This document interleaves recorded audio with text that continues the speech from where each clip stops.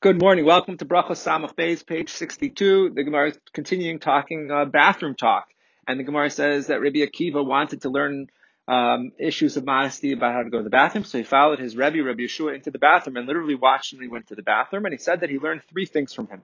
First of all, he learned that when you go to the bathroom, especially if you're on the east or west of the temple, then you should not face east or west, because then either your front or your back will be exposed to the Temple Mount. Rather, what you should be doing is you should be facing north-south, so then only your side is exposed. The second halacha that he learned is that when you take off your clothes, when you expose yourself, you shouldn't do it while you're standing, but only after you sit down. And the third halacha that he learned is that you do not wipe yourself with your right hand, rather you wipe yourself with your left hand. When Ben Azai saw that Rabbi Akiva followed Rabbi Yeshua into the bathroom, he said, "How far are you going? It's so immodest for you to follow him in. It's so inappropriate. It's full of chutzpah." So he said, no, Torah hi velilmod ani tzarech, that even the way that my Rebbe goes to the bathroom is Torah, and I need to learn the Torah, and we have other stories along these lines.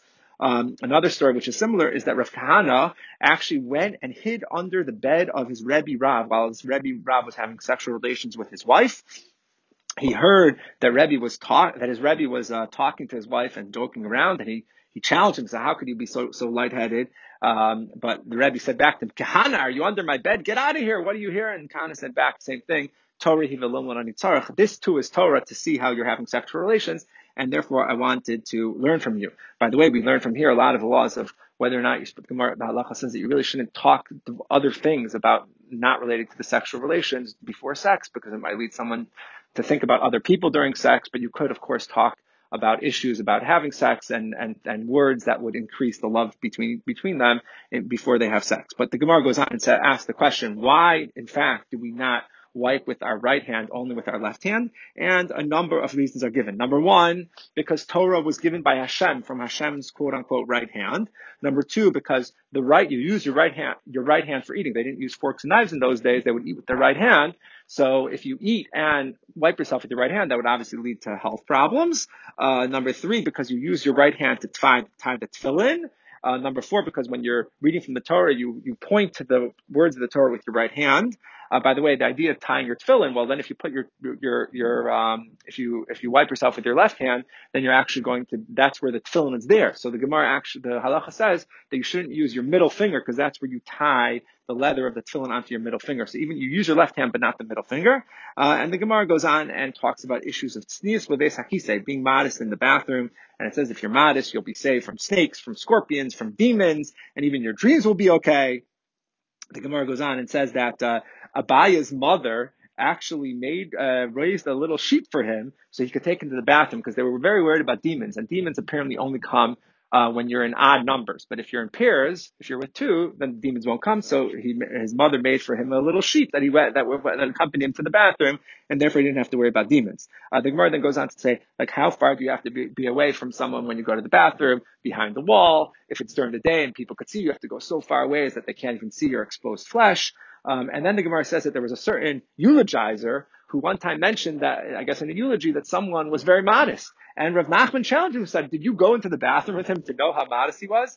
And the Gemara therefore says, well, what do you mean? Why does Rav Nachman care if this eulogizer exaggerated too much in his eulogy? What's wrong with that? And the answer is that actually, if you exaggerate, the way the halacha says it is, you shouldn't be maflig yosemidai. Don't exaggerate more than necessary, more than sufficient.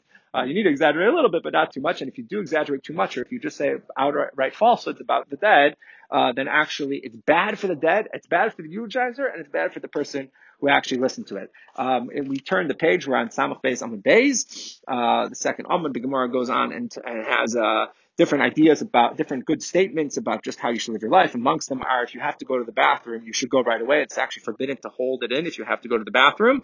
When you go to the bathroom, make sure not to look to either sides, because there might be women there and you might end up looking at women. The Gemara goes on and has a whole thing that you're not allowed to talk while you're in the bathroom. And this is the halacha, by the way. You're not allowed to talk in the bathroom, really in the whole bathroom, but certainly not while you're actually defecating. The Gemara goes on and has a whole side note here about Shaul and David, and analyzing the story of Shaul when he was chasing after him, and how modest Shaul was, that he went into a cave to go to the bathroom, even though it actually put his life in danger, and David didn't hold him accountable for that. Finally, at the end of the Amud, the Gemara has a sidebar here. Or Gemara goes back to discussing the Mishnah that said that there are three things you're not supposed to do on Har Abayit, on the Temple Mount. You can't make the Temple Mount a shortcut, you can't wear shoes there, and you can't spit there. An interesting bottom line in terms of today's modern synagogues, modern shuls, the issue of the shortcut is still true. You're not allowed to make a synagogue a shortcut. You can't walk through if you want to get on the other end to a different part of the neighborhood. But we could wear shoes and we could spit in modern synagogues.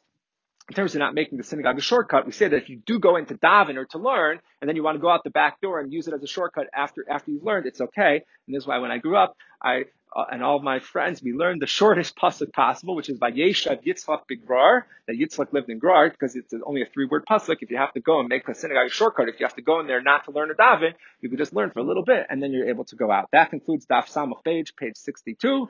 We'll continue tomorrow with 63.